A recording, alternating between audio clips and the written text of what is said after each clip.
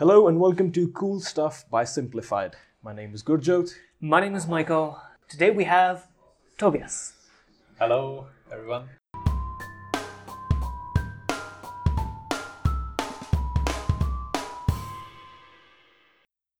How you doing? Tobias, in a quick 30-second summary, what do you do and why is it cool? We offer direct marketing for smallholder farmers who are far away from their end customers. Okay. And so why is this cool? It's really cool because, when you go here to a farm shop, you can buy products which are really unique, which you cannot buy on the supermarket shelf. And you get to know the farmer, you get to know the origin, a bit of the story of the product. But usually when something comes from far away, there is hundreds of steps in between the farmer and the final customer. Yeah. So what we make possible is that the final customer can order directly from the farmer. And then of course there will be steps in between, steps of processing, of shipment, of all that stuff. But we will make all that transparent and tell that story so people can really get those unique products which you don't find on the supermarket shelf with all the story as they would when they buy it from the local farm. Cool. So is this kind of like, I kind of want this exotic fruit, so I'm going to go on your website and it's going to be easier to find those new options I might be interested in and easier to order. Is that what you do? No, actually it's very tough because you go to our homepage right now, you can order your farm box from smallholder farmer cooperative in Kerala, and then you order that and then you have to wait a lot of time, very long time, because we only ship with the we don't fly anything in, no, we ship it normal by ship, and then first it will get packed there and it will so this gives us time to tell you a bit about the product that you will receive. So Okay. While you're waiting, we will send you 2-3 newsletters explaining really what is behind the product, and you don't have much choice right now. Right now you order that one box filled with cashew nuts, with lots of really nice rice, with spices, with coconut oil, proper good coconut oil, which you don't find here usually. Yeah. And you just buy whatever grows there on the farm, as you do here often also for vegetable. There is this concept of vegetable box. Right. And it's similar to that, just for stuff that comes from far away. So I'm guessing because it takes so long, you're looking at bulk orders. No one's just ordering 200 milliliters of coconut oil. Exactly, and that's the whole concept behind it. That's why it's called crowd container, because we need a crowd of people to fill a container and to make it worth shipping it So to an entire Switzerland. building could get together and order food for themselves. Exactly, and what we are doing now for 1 month, for the next 30 days, because it started today, the next order, we are collecting orders. It has been coined the term of crowd ordering. Okay. So the biggest newspaper, NZZ here, has coined that term that exactly reflects what we are doing.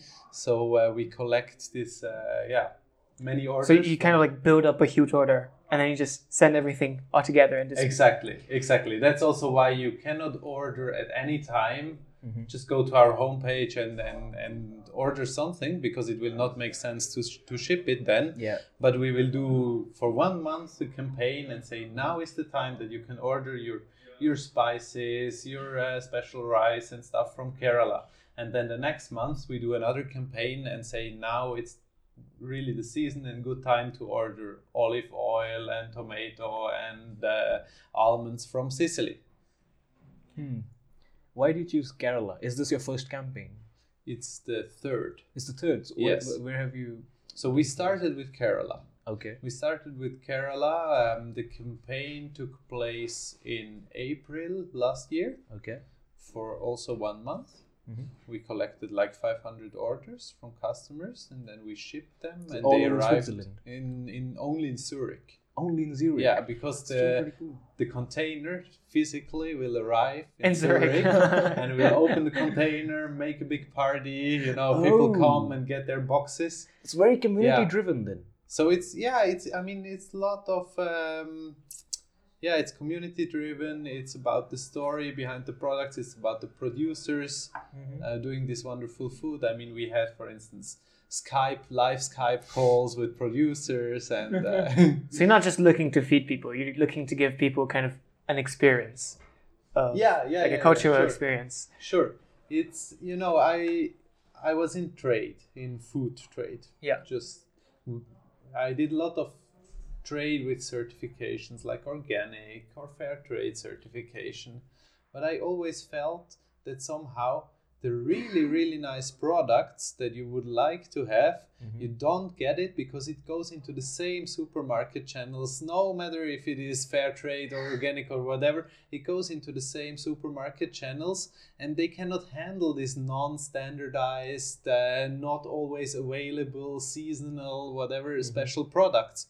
So what you get in the end, you always get the same standardized stuff just from producers who try to behave a little bit better than their peers, no? And what I wanted to do is to work really with smallholder farmers who have like special old varieties, really nice food, and bring this food to the table, no? Yeah. And the other motivation was also that there is so much good stories getting lost because of that certification game. Because a certification gives like a level, like it's like if you can just manage to get certified, you are safe. So you don't tell more, no? And the guy who wins is the one who just reaches the certification with the least effort, no? Yeah. Because the other guys you will can be, those who do real organic farming do a lot of effort, put a lot of effort into sustainable farming systems. Right. They will always lose out in the market because there is another guy who just manages to, meet the standard, or not even that, because there is also a lot of problems in that system. And then he will produce it cheaper. So I wanted to bring that to different food, which it is very difficult to find a market access otherwise, to the end customer. Also because I believe it creates value also for the end customer because it's unique products. Yeah. Yeah. Can you give us some awesome story examples? Like you said, there's this like huge story. I guess you've experienced them or seen them yourself. Yeah, like concretely, when I was a trader, I tried from that cooperative in Kerala, I tried to sell their turmeric. What's turmeric? Turmeric is like a yellow spice. It's a powder. It has some medicinal properties. Right. And it's In German, also just a spice. Yeah, in German it's called Kurkuma or Gelbwurz.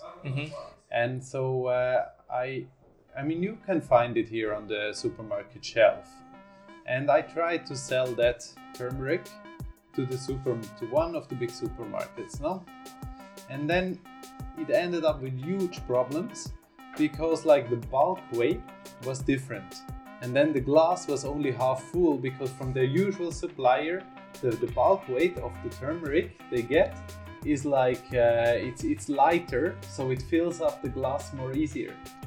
You understand? Yeah. So we were all like, what should we do? No, it was only 2/3 full with the same quantity, with the same weight, and we said like, what's happening? No, and the guys were really angry, from the supermarket, and there was big discussions, and we lose a lot of money, in the end because of this.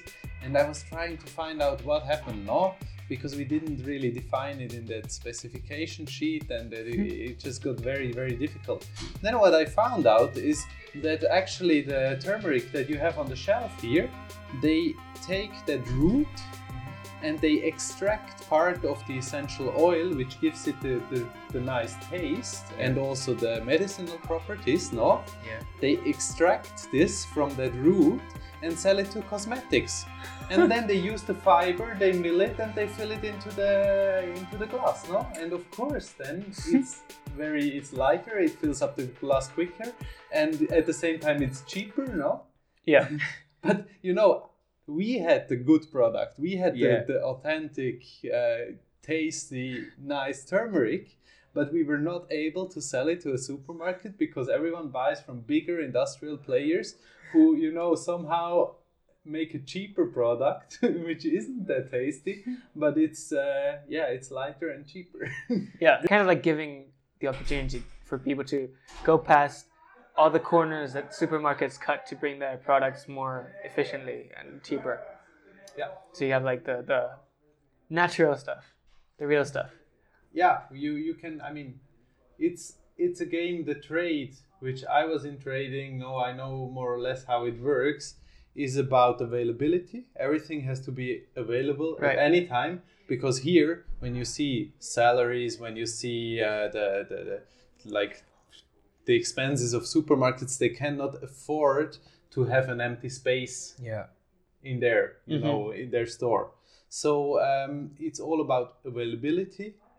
It's all about cheap prices, and this goes at the expense of really good authentic quality and of transparency, because the trading guys, I mean, their job is to make things available at the cheapest price possible. Can you explain So- more about transparency specifically? Yeah. Do you mean like they hide some things? Is that what No, you mean? it's not hiding. It's not like, I don't want to say the trading guys, they are the bad guy. I mean, often some NGOs do that. No, they say the trading guys, the middleman. No, we have to cut them out, and that's that will benefit the farmer. But the traders, they do a service, basically, a service to make things available at the cheapest possible price, to make markets efficient. No, but it comes at a cost. No, because if you want to make things available at any time, always at the cheapest price, you will not be able to, to guarantee, for instance, origins. You take it from where it is cheapest at the moment. No, Yeah. you cannot make long-term contracts with farmers. You cannot build up a long-term relation with farmers, because you have to buy from where it's cheapest and then bring it always at the same quality according to the same specification sheet, which often is like 12 pages of technical stuff. Wait. You have to supply it always at this standard, and you take it from where it's possible, no? And that's what I mean when I say there is no transparency, because in the end the trader also earns his money by this, by providing this service. No, he is paid for making things available no matter what's happening on the market. And what we do is say, no, it's not really available. You have to wait, and then you can order it, and then you wait again, and it comes, slowly to your from the ship to your table, to your plate. But it will be the real authentic product, and we can tell you 100% where it's coming from, who are the farmers behind, how they are growing it. We can even tell you who is earning how much, because we are just doing that service of bringing it there. So there is no speculative trading stuff in It's there. very transparent from your side. Yeah. But you cannot just go at midnight to the whatever small store and buy something. And Yeah. so it's a very different model of trade. Wow.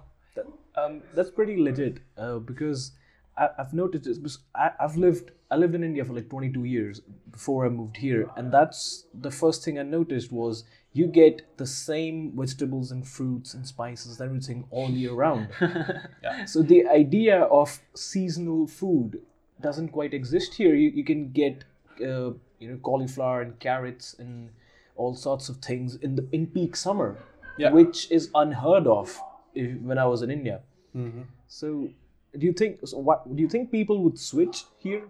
I mean, because they'll be like, well, why should I wait 3 months just so I can get this coconut oil from authentic farms in Kerala when I could just go to this Indian store or even at Coop and buy that? Yeah. I mean, first signs have been quite positive. We Yeah. are very, very small still. We had no marketing budget at all now in the beginning.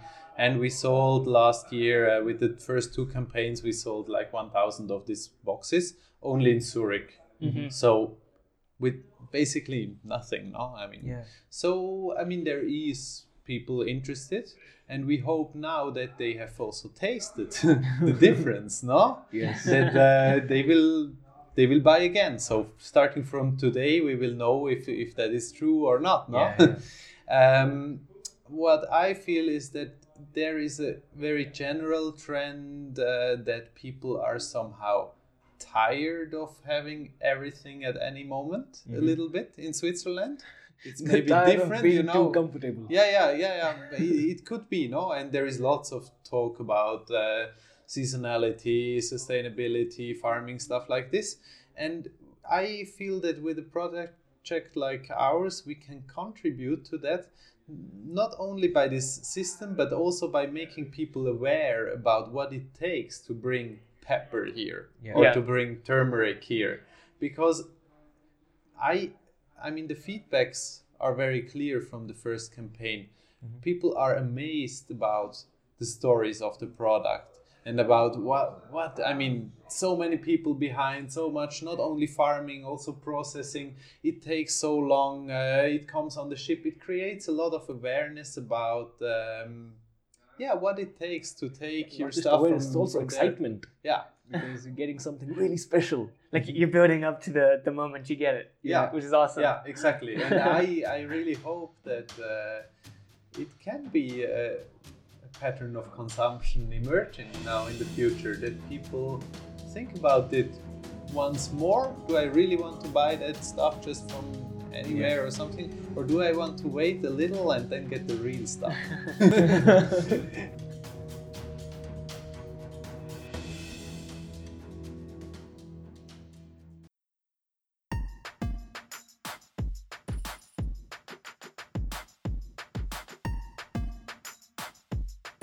I'm curious about like importing these foods into Switzerland, because we know that Switzerland has somewhat of a reputation for being strict on imports.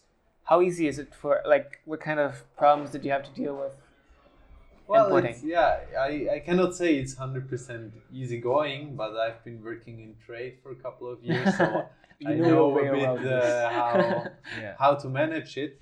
So far we have been lucky, so no major troubles with bureaucracy or something like this, but that could happen one day, and then you have to handle it. I mean, it's normal that one day they will open your container and take some samples, and we follow, of course, all the quality assurance policies that you should follow doing something like this, and we make sure that our products are safe and healthy.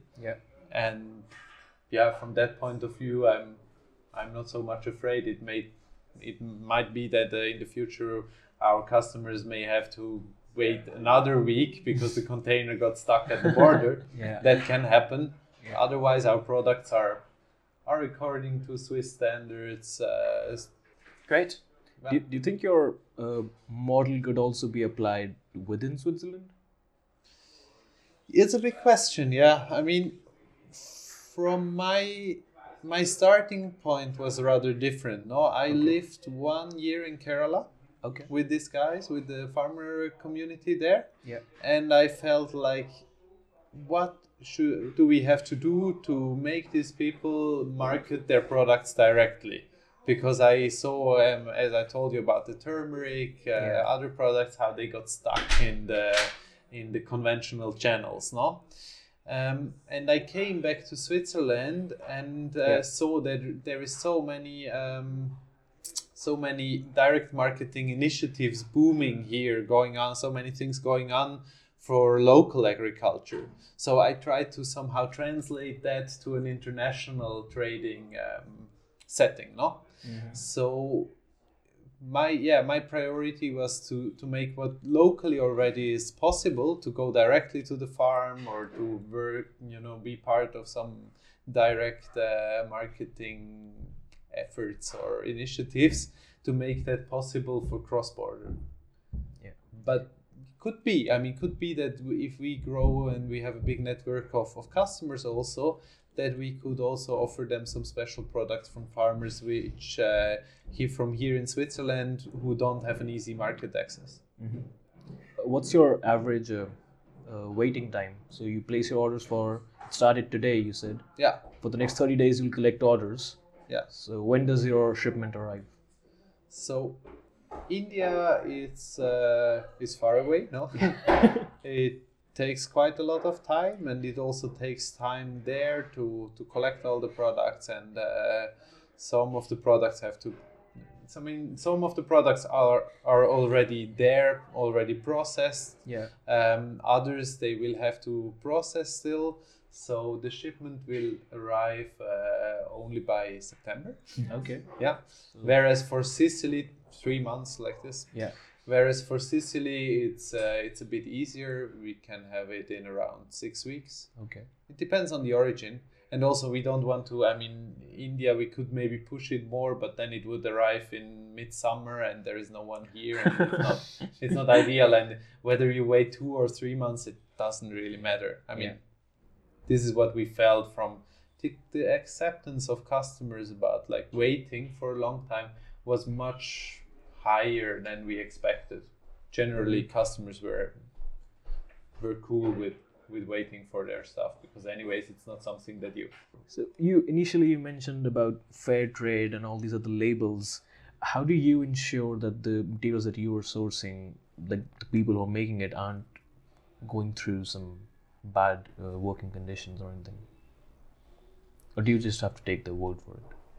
I mean, what we do is mainly we try to make things very transparent. So you can, I mean, first of all, we tell everyone for each product how the whole split of the value or of the price you pay is, how much the farmer will get, how much the processors in between will get, how much goes into logistics. So that is already available. You know how much the farmer will earn, no? Yeah. But of course, that is still a very much simplified story, no? Further, you can, for instance, we don't try just to create some marketing images and then you cannot look behind that. But for instance, you can connect directly to the farmers or to some of the producers on Facebook. Okay. We make that everything open. We have a Facebook group, which is called the Community Container, and it's open to everyone. You can go there and ask some questions. We will try to ask someone to translate to Malayalam or to whatever, and there can be some interaction. But that is still starting but not because we are somehow blocking it off, but because it takes time. I mean. But if you, for instance, you're most welcome to order your box and then get in touch with the farmers in Kerala and ask them what they are doing. And we believe that this will, with some time, just create a much richer image of what is happening there than any certification can do. I just want to say, I have seen many, many things working in trade. And I would trust much more a supplier that tells me these are the farmers and they are really the farmers. If you want, you can go there. One of our customers just went to Kerala and then visited the farmers. He didn't go, I mean, he anyways went to Kerala, but on the way he visited the farmers and then he visited 2-3 farmers, and it's so really no like marketing stuff, He visited one farmer and said, I have this box from you, with the crust container stuff. Yeah. And the farmer said, I didn't know about the initiative because he's just one of more than 5,000 small farmers, like smallholder farmers being in the cooperative. So it's really no fake stuff, We don't put some people there to tell the nice story. It's very real, no? And I believe that is much more valuable than any certification. It's a great story. You fly 6,000 kilometers in Google. I've had tomatoes from your farm. That's a great connective story. How do you see yourself expanding from here? I mean, right now it sounds like a very novelty business. Mm-hmm. But if you should grow bigger. Yeah, we have to. You have to. I mean, no choice. This is a great initiative, and I really hope you do grow bigger. How do you see it growing? Because that would bring in new problems of quality control and more demands from the end user. Yeah. How do you see that? I mean, first of all, to make it scalable, so far we have chosen farmer groups which are quite big and quite advanced. I mean, not big farmers, very small farmers, Like bigger but like cooperatives. bigger cooperatives, which have the potential to supply much more. So for them, what we are doing right now, they are very motivated to participate in this because they see that this can be the future, no? Yeah. But for them, it's marginal in terms of turnover, no? And this already, I mean, makes it much more scalable. I mean, they hope they are pushing us, and we are pushing to make more containers in different cities, in different locations, no? And now we started slowly to expand. This time you can order from Bern also. Oh. The container will come to Bern. Oh, And if okay. we get enough orders, we will send a separate container to Bern. So like step by step, and I had many requests or many people from abroad also asking me, oh, that is so cool, can we do this in our city? And of course we say, yeah, you're most welcome, and we can coach you and we can teach you how this works. And of course we have the supplier base, no, which is the most important thing. I mean, Yeah. that when you say in terms of quality, I think we really want to become that open platform where producers and consumers can meet, no, and exchange goods directly, and somewhere in between there is a platform just organizing stuff, no. Yeah. We want to become that platform, but we should be very careful in like selecting producers, no. Yeah. Because that makes sure that in terms of quality and consistency, I mean, you're kind of stories, defined by your quality in a way. yeah, and consistency of stories, no. Yeah. I mean, there is many producer groups also who have their own issues and big troubles, and they would probably never want to work with us in that really transparent way, because Yeah. tomorrow you could have one of the customers at your door, no? Yeah. Yeah. Then if you are a big plantation owner, but we told everyone it's a small farmer, somehow, you know, Yeah. You lose your ground. difficult. But we have to be very careful in selecting and getting to know the right producer.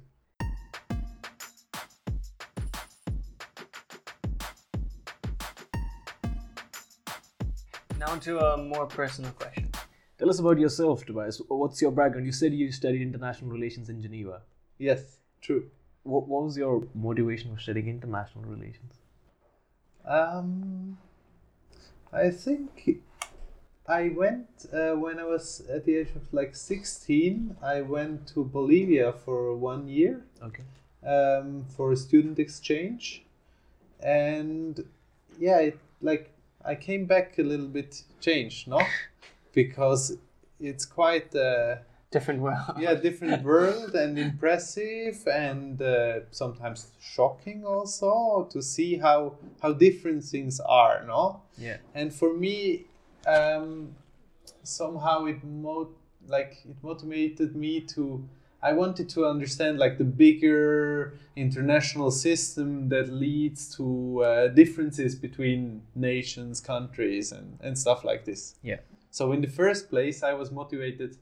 Yeah, I wanted to study international relations because I wanted to understand somehow the international like differences between countries on a systemic, political, economic level. Mm-hmm.